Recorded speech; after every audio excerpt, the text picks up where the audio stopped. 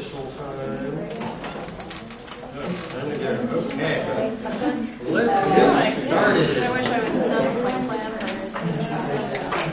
Hi, everybody. I have to apologize for last week. I had a miscommunication with our speaker, Gregory Carper, and we didn't connect. So he came here independent of me, and so I wasn't able to introduce him. I really felt bad about that. Gregory, that was an awesome talk last week. Hope you enjoyed that. I actually ran into Gregory in a friend of mine's neighborhood. It turns out Relief was the group that he worked for lived next door to my best friend. You know? So that made me remember asking him to come here. So that is that. This week we have Lucas Griffith with us today. Lucas and I go back a ways. Lucas is an alumni from the Landscape Architecture program. He graduated in 2000, the year I was hired as a professor. And Lucas was a TA in the 170 studio with me. And at the time, this is the time when the university was swimming in money. And they were like, take the students out, put them on a bus, take them places, put them on an airplane, take your classes places. That's not the way it is today, unfortunately.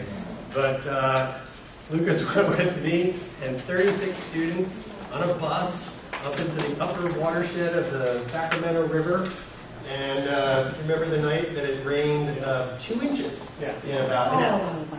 And we arrived at the campsite, and it's like this much water literally on the ground.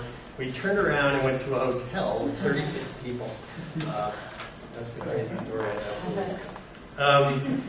Lucas is now a campus planner at UC Davis. Since graduating from UC Davis, he went on to do a Master's in Landscape Architecture at UC Berkeley, graduated in 2007, and then he went on to do a PhD. So he's got a doctorate in planning that he got in 2013 from the University of Stavanger in Norway. Lucas is going to talk about updating the long-range development plan for UC Davis, which is pretty exciting for us. I think he's going to ask you for your opinions and see what he says, because. But this happens fairly infrequently, right? These updates are sort of like general plans for campuses. Campuses don't have a mandate to have plans, so fortunately we have one. We have some excellent planners on this campus. His boss, Bob Seeger, is also a landscape architect and has really changed the face of this campus for the better. So, without further ado, Lucas.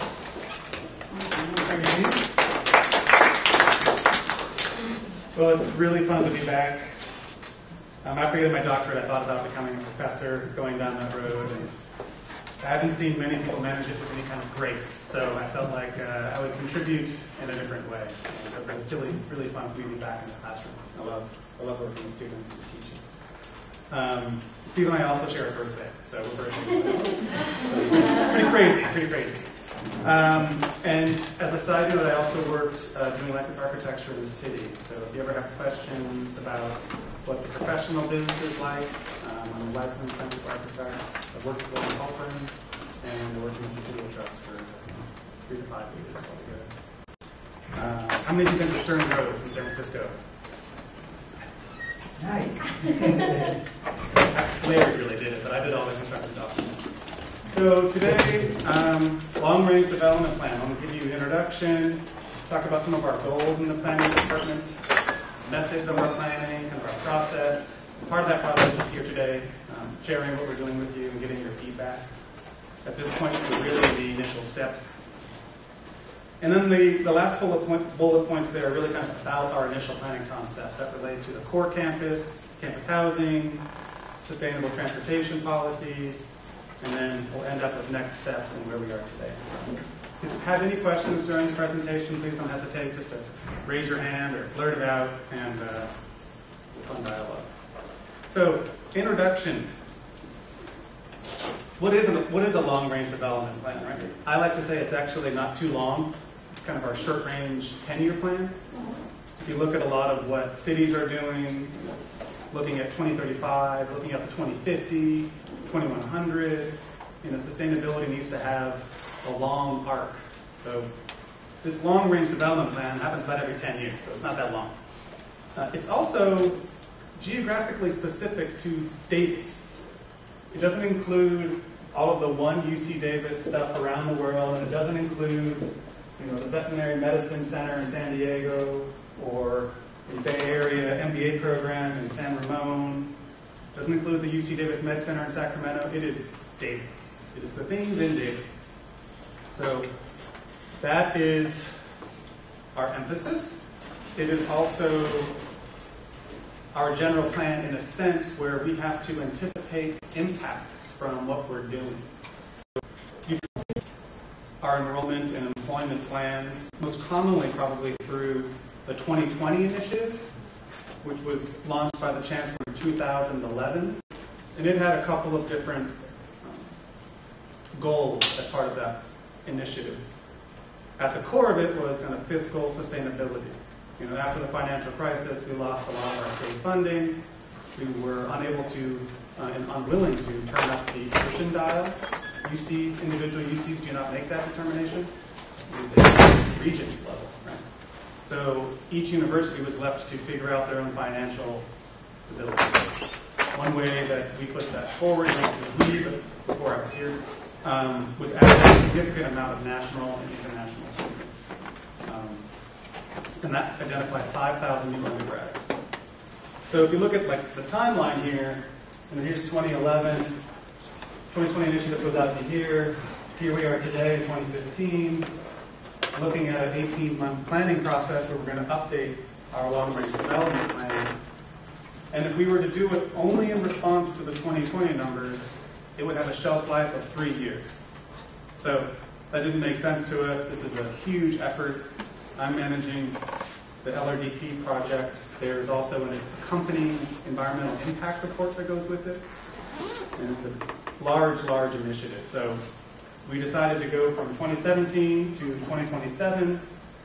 And when you go out that far, you want to put in capacity for the university to have flexibility in the future. It seems very, very likely that we're going to have more of the California students on Davis than we are at other UCs. Recently, the Regents said add 5,000 new California students next year. What percent of them are we going to get? It's yet to be determined. But as the largest UC, often we carry a heavier part of that. So that's exactly why we would have the numbers past 2020 numbers, right? So right now we're at 31,500, and after 2027 is 39,000. So it's an additional 7,500 students. That's going to be a big impact, right? Like how do you go about providing classrooms and all of the other academic aspects of what we do here? So that's kind of the plugging in my planning input is I get those numbers. I should go back and also emphasize that 12,000 faculty and staff going up to an additional 2,500 faculty and staff. The other nuanced part is the 2020 initiative was all for undergrad students, but as you all know, a significant amount of your teaching is by faculty and GSAs, right? Or graduate student assistants, right? Do you guys call them GSAs here? No. TAs, okay. Berkeley called them GSIs, actually, graduate student instructors. So as you're growing your undergrad population, you have to grow your graduate population as a significant part of your education labor force. And the challenge is not in my domain, thankfully, is trying to align the graduate growth in what majors they choose with what undergrads are choosing for their majors. It's actually really complicated.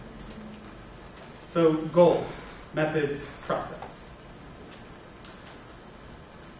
As a land-grant university, it's our heritage here is from the land grant of 1860. Lincoln signed this. Really was the democratization of higher education. It was fabulous. And they dedicated public lands towards education. And there's a kind of a triptych of goals or values in a land grant. There is research at the top level. There is education at the topless level, highest education. And there's also community service, public benefit. So really was, how can higher education benefit society? And most of the land-grant universities at that time were agricultural and mechanical arts. Aggies, right? Davis was the College of Agriculture for UC Berkeley. Agriculture. People came from Tulare County, Yolo County, and they learned education, right? They learned agricultural practices, and they went back to their counties and they shared that knowledge and created this incredible bread basket that we live in, even though we don't really grow bread. So that is support the academic enterprise. Like, we have to do that. That's our state mission. And that deals with classrooms, research facilities, offices. But there's also that part of public service for our immediate community, for the region, for the state, for the nation, for the world. And you can look at the global impact of what our research does and what our community does. But for me as a campus planner, I'm focusing on the communities that I can actually affect immediately, which is really kind of enriching community life on campus. We have a strong tradition of kind of community, residential qualities, and we're trying as much as we can to do that. And the third main goal is creating a sustainable future. UC Davis has a really strong legacy in sustainable initiatives. We have right now a large task from the Office of the President, which is UCOP. It's the kind of in-between between every University of California campus and the regions. They're actually OP. Some people call them OP, some people call them UCOP. I go with OP. So they created a carbon neutrality initiative. So by 2025, how do we do that? Especially, how do you do that when you're growing in these large numbers? Huge challenge. And all of these goals are not mutually exclusive. They are intertwined and integral to each other. One of our main methods of planning for this round of the LRDP is neighborhoods. The previous version showed a map of campus that was really a difficult puzzle to decode. Rather than trying to show you the entire campus at once and have you figure it out, we would actually like to zoom in on some of these aspects. So, here's a pointer. I can stick. That's okay. I can do it with a mouse, I think. Yeah. So here's this, what we're calling the civic core, which is really that non-vehicular public space qualities of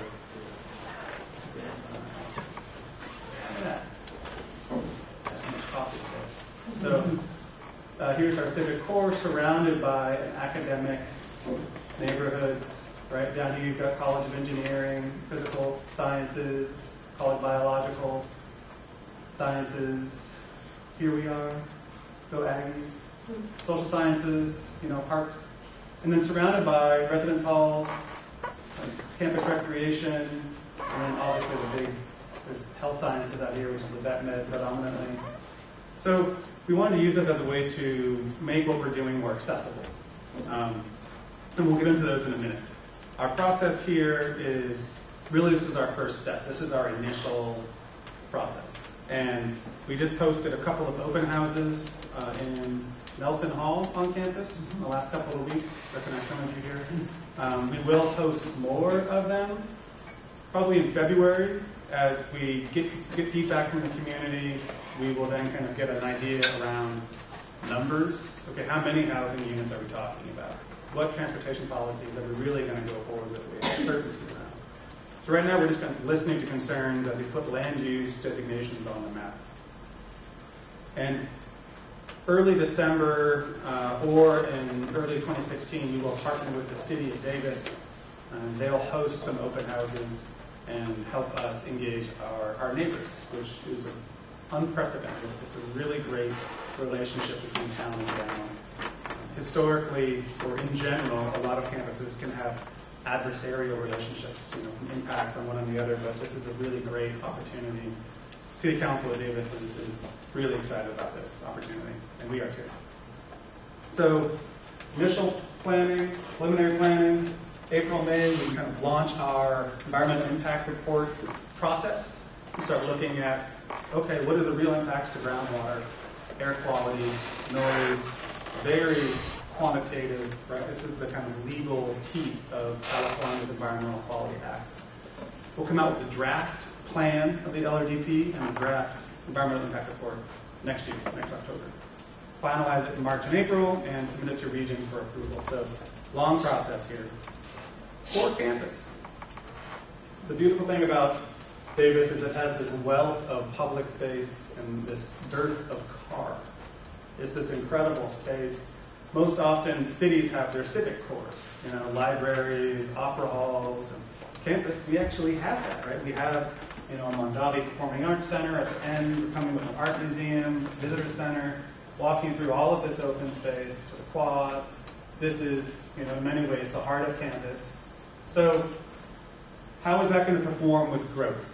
Right? How are we going to create more public space as we increase our student body and our staff and our faculty? And this diagram is obviously it's big, but there are additional capacities built in. So environmental hort, the arboretum gets expanded, we redevelop around it. Grounds yard becomes an expansion of the arboretum. Right? Pretty fun. The sciences quad over here relates to the new chemistry discovery complex that the chancellor announced a few months ago. And then I'll talk to you about this north end in a minute. Maybe a new Unitrans terminal on the First and A site, creating a hierarchy of circulation in that area. But also in this core, there are programs that really bring life and vibrancy to the public space, right? Like what would the quad be without the coffee house providing coffee or food, or all the student identity groups and the placards outside, or the Women's Resource Center.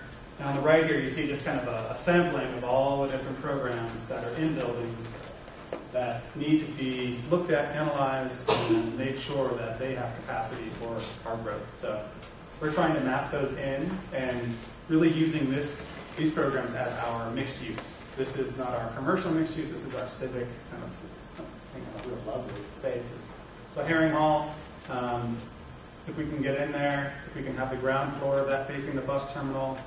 I know KWS is really happy in Freeborn Hall. We never want to displace them, but I love the idea of a DJ through a glass, and it's like this really urban, vibrant street frontage. Also, finally getting back into Freeborn Hall, where KWS is, renovating that space. Classrooms is the other big part. You have several thousand new students. How do you provide classrooms? So right now there's 3 projects under construction or in design process and approved. You've got the recital hall, which is on Hutchison, the bus corridor.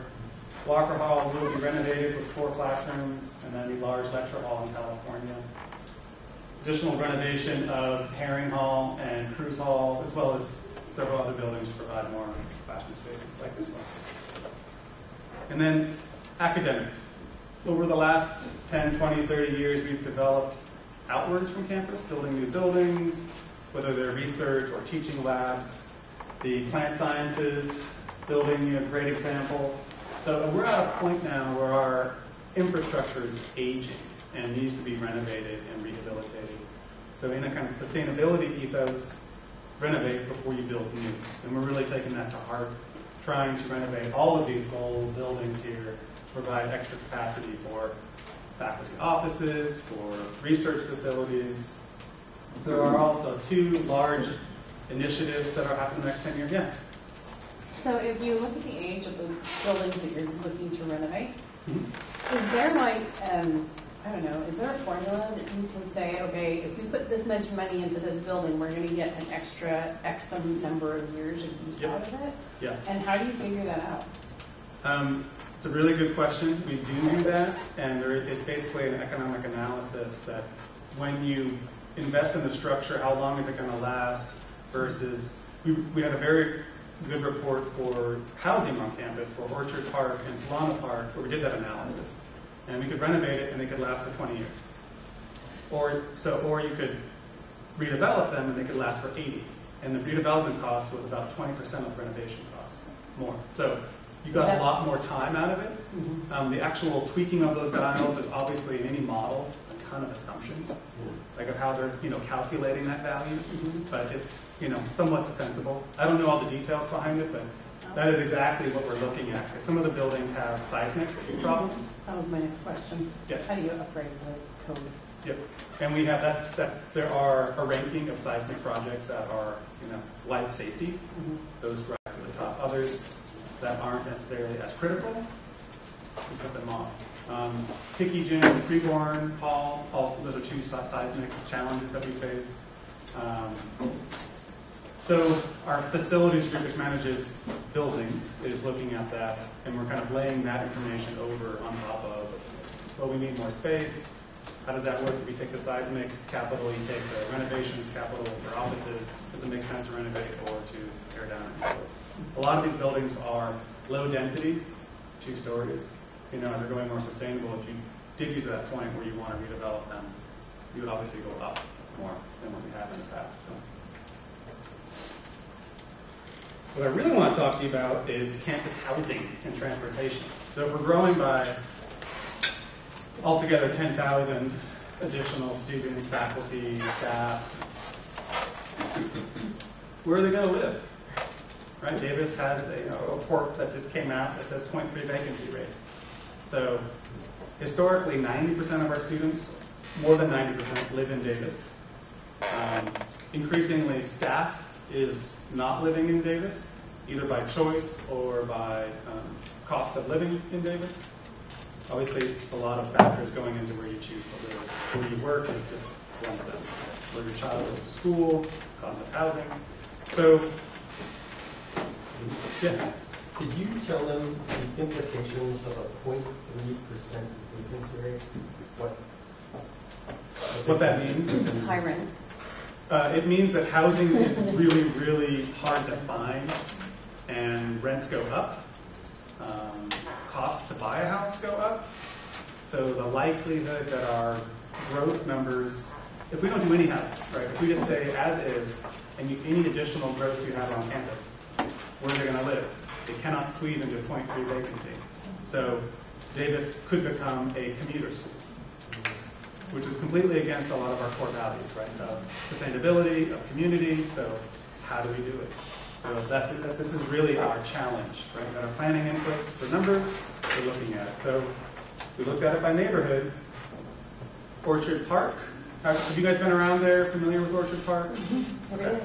It's currently fenced off. It's super sad. It's kind of creepy. I was expecting something on Halloween to happen. Turkeys like that. So that project went through that analysis of renovate for this much, redevelop for this much, clear direction towards redevelop. That's why it's empty. And right now it's too expensive for the seismic retrofit, as well as if you went up, you'd have to completely redo the foundation. Right. So and I'm not sure how seismically unfit they are. It might just be aging infrastructure with roofs, and Solana Park also in the same situation. So that is a project that is currently, we've had a graduate student committee on it and gives input on how to do student housing. That is currently in Marac Hall being reviewed. So that will inform the 20 or 18 acres or so up here. And that will always be zoned as land use, right, as residential. What we're looking to do is add capacity. So what if we added the additional capacity here on the, what are called the Orchard Park greenhouses. The last LRTP had these as housing, never developed. Greenhouses are also in really bad shape and need to be invested in, right, renovated. And what the plan has them landing is right down here next to the newer greenhouses in the student farm. Called Javag is aware of this. They're excited about it. That's really where we're going to concentrate greenhouses. Environmental horticulture greenhouses will also go there. It will be a greenhouse district. So with that, the idea is that we extend the open space just south of the Wellness Center all the way to the experimental college community and create this really gracious open space corridor and a crossing across the road. And really formalize that crossing, because right now I know there's a lot of people who just kind of play Frogger every day. So our question here is, when you're doing new family housing, how high can you go? What's an appropriate density? How do you make this work? This is an incredible walkable neighborhood. If you just look at the core of the neighborhood where Orchard Road, Orchard Street, and Orchard Circle all intersect. I can't believe there's 3 names that have the same name. 5-minute walk, you have an incredible wealth of amenities, right? Community garden, you have the community supported agriculture from the student farm, rec pool, daycare, playgrounds, groceries, pharmacy, the ARC, rec field, basketball. Excellent place to have families. So how do you develop that? Can you use the outdoor space and then go denser? That's the crank of the dial we're going to do in January and February. This is the wild one on Russell Field. Campus Rec, their interest is to do synthetic fields, light. They can get a lot more efficiency out of those fields. So that's a 1220, but I've got Nope, 15. Yeah. So what if we did campus student housing on the north end of campus? That's a very gracious setback for housing and open space. So this field here could accommodate an Olympic football field, like real football, soccer, 150 feet by 350 feet. It's also needed for our flooding for the 100-year event on campus. California Avenue floods. So our plan is to do rain gardens all along California Avenue, through here, and to flood this. So that would be something akin to a wildlife habitat when it was wet. Imagine the edges of this as Arboretum North, similar to the edges around Central Park that have rose gardens and habitat value, right? And we put in Central Park here and the quad to really have a scale reference to what open space is still left. The space is huge as it is. Steve? No, Right. Steve lives in this neighborhood, so he's super interested. The conversion of rec fields is obviously impacting campus rec. So we have a plan that I'll show you in a minute for that. Redevelopment of Toomey Field as faculty and staff housing. All of these have question marks. That's really our edge with the city, and honoring that there's a 50-foot green belt corridor. Imagine that as a gracious bikeway, doubled, allayed trees, so that we're not right up on the curb, right, providing good bicycle infrastructure along A Street, but also recognizing the neighbors across the street and kind of the built form, having continuity across both sides. Even if it is students predominantly across the street or local residents, we wouldn't want to go up to a 4-story wooden frame student apartment building. It would be a 2-story setback. And there's a big benefit to housing faculty and staff on campus. So not just students. But this really becomes this vibrant student district. The MEU, when it's renovated, will be open until 1 o'clock in the morning. You got the rec pool, the Hickey Gym, Hickey Pool. And then this 3rd Street, A Street field, the previous plan had this as expansion for academics from the social sciences. This is the last spot for them to grow if they grow. They're really pinched in between the city and the quad. So there would still obviously be a big gracious open space there as well. One of the things that we're trying to explore here is not parking it like West Village. West Village was a great success in terms of energy, but it really fails in terms of transportation. 1/3 of the landmass is surface parking lot. We park 3 out of 4 students. In this high amenity index of all these walkable features again, right? Central Park, downtown and all of its resources, Amtrak for regional transportation. We're not comfortable parking 3 out of 4 students here, so what if we had 500 students living there and we provided 50 electric smart car share that was run by UC Davis? Could that work? We do that right now for residence halls, first-year students, no parking provided. I think there's about 17 zip cars on campus. But what if we actually went really big on it? Yeah. So I saw this project that was going on at Stanford where they have like an underground parking lot, but on top there's like a field. Uh-huh. What about putting that somewhere here on campus, like super close, like kind of like north by Russell? Would that work? It absolutely can work. I think it's just a matter of financing and how do you justify the cost. Yeah. That idea, I love that project. I want to do that in front of the ARC. So that parking lot submerged, also has a detention basin for flooding, and on top is either tennis courts and or low. You can't do big plantings on structure. Yeah. It's just as limited, but it's expensive to excavate for one level. So usually they do it in really high value places. In the Bay Area, they'll excavate 3 floors and build on top. Yeah. But the cost of building that is almost prohibitive here, just because we have so much land. Mm-hmm. It's in the Central Valley. Who does that, right? It's like maybe downtown Sacramento, and so just the developers who would part with us, or if we did it ourselves, it's just a challenge in terms of doing it. But that's a really good, it's what we need to do if we have to do parking. So this is car share program. This is the LaRue corridor, which when here's we are in Russell Field, Howard Field, Toomey Field, A Street Field. The Campus Rec would like to do synthetic turf here just to match the dairy field across Hutchie. Have kind of really intense recreational programs. The dominoes that have to fall for Toomey Field are significant. So for Toomey Field to become faculty and staff housing, well, our plan is to put it down on top of the existing dairy. The existing dairy has to be relocated across Highway 113.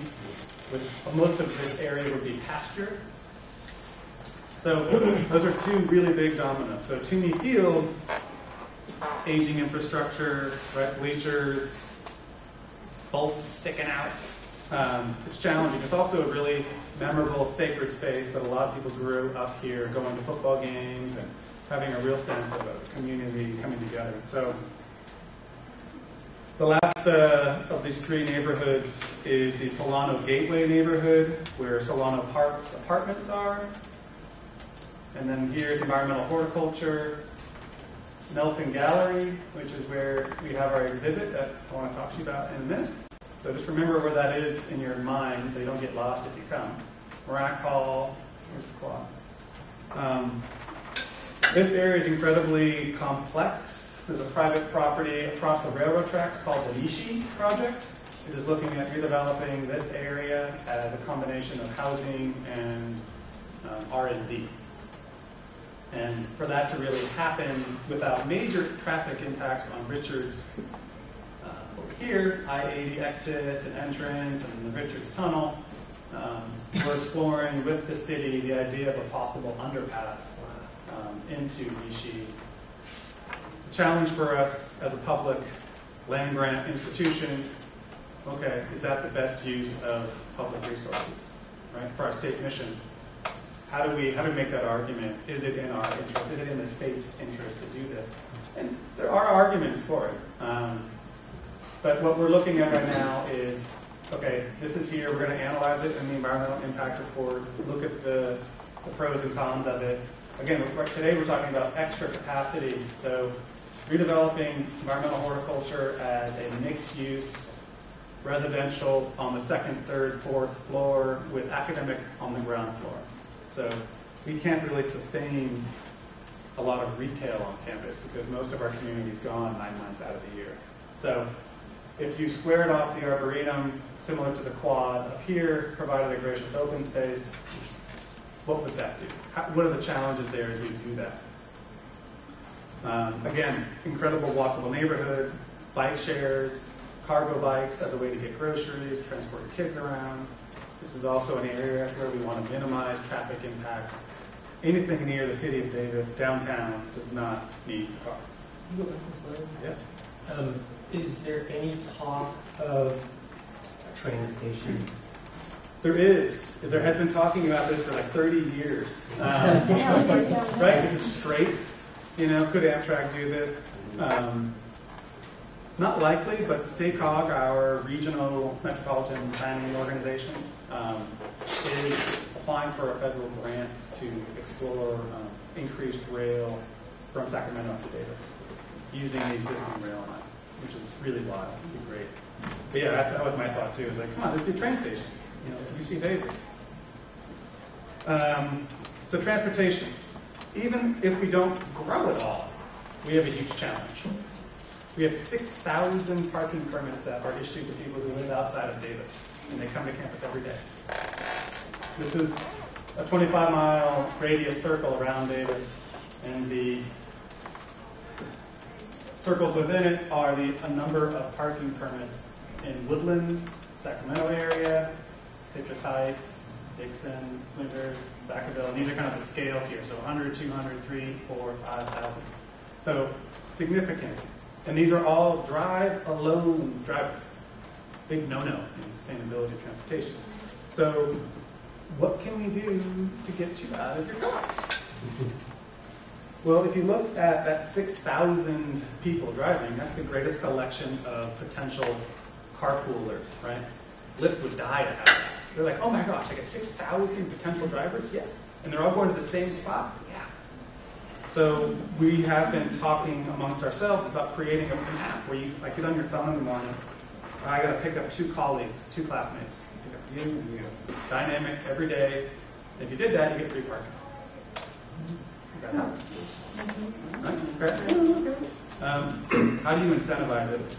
What if we worked with Amtrak and provided, much more subsidies for taking regional transit? I take the train every day. I live in Oakland. Eventually, I have to live here, but it takes a while. Stanford made an agreement with Caltrain, provided free access for all of their affiliates.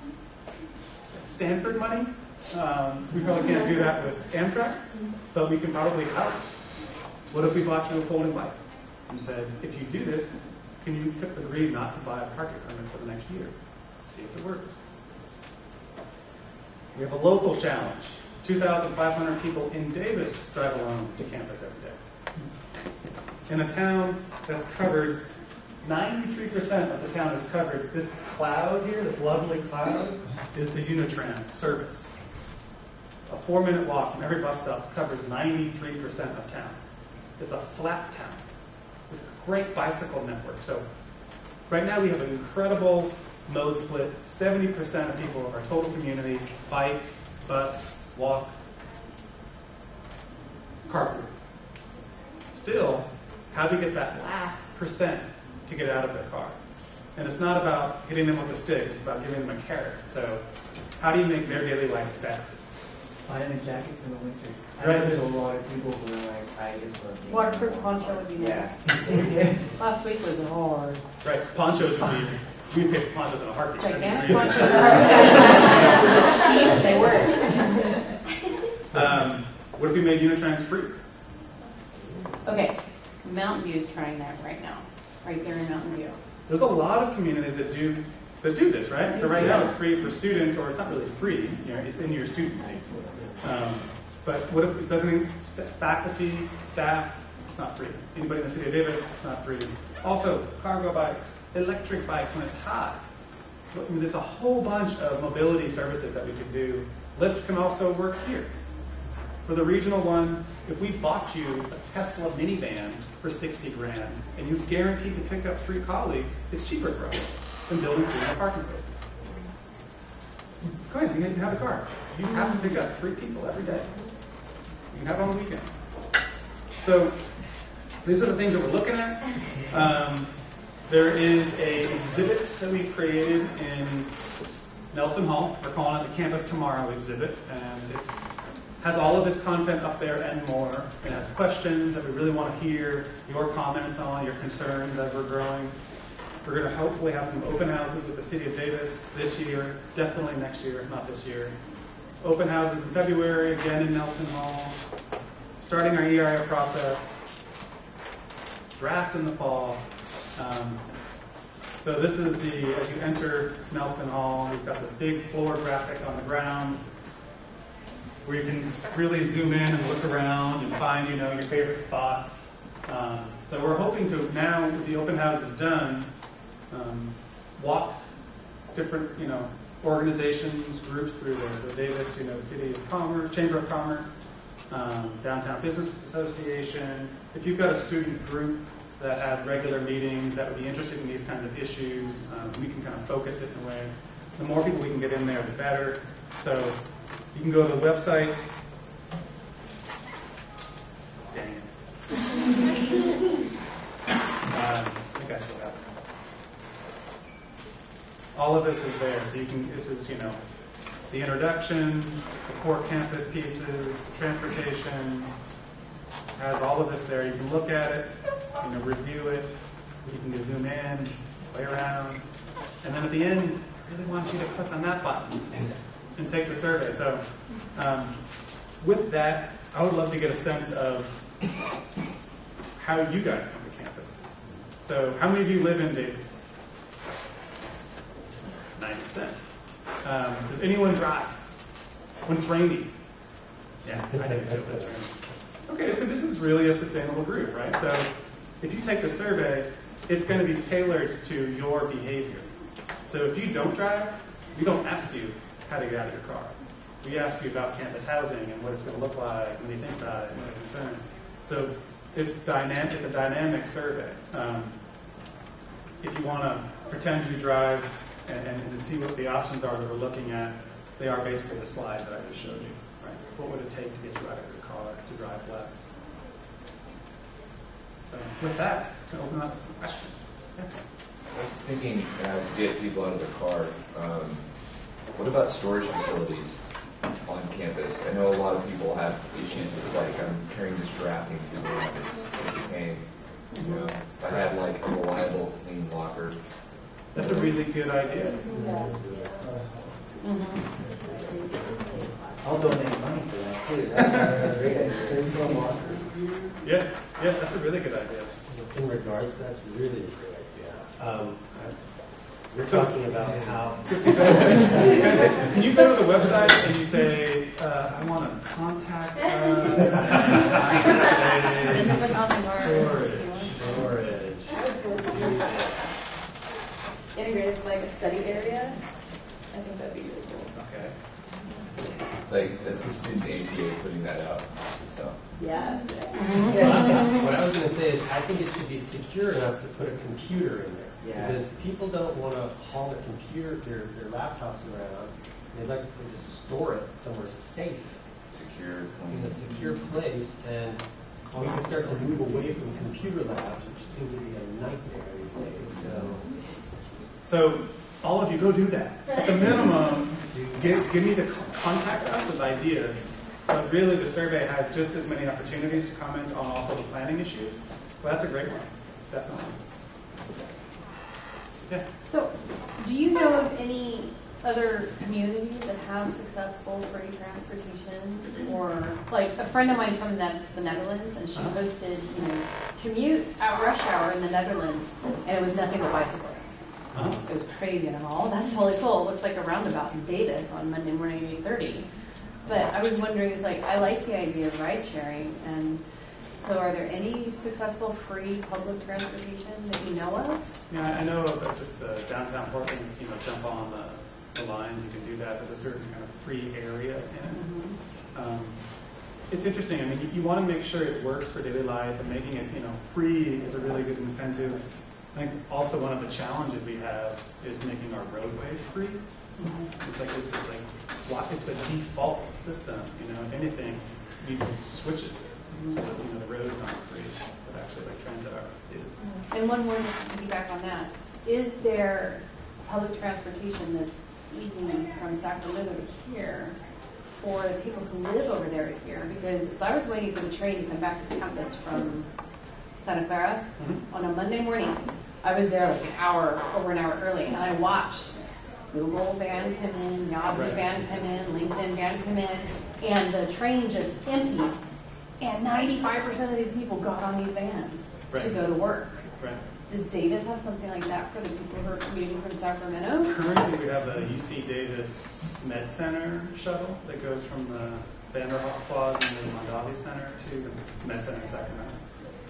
We operate that, and we are looking at actually making that into more of a tech bus model where we can pick up anybody who needs to go ping pong They back just and have forth. their badge and they get on.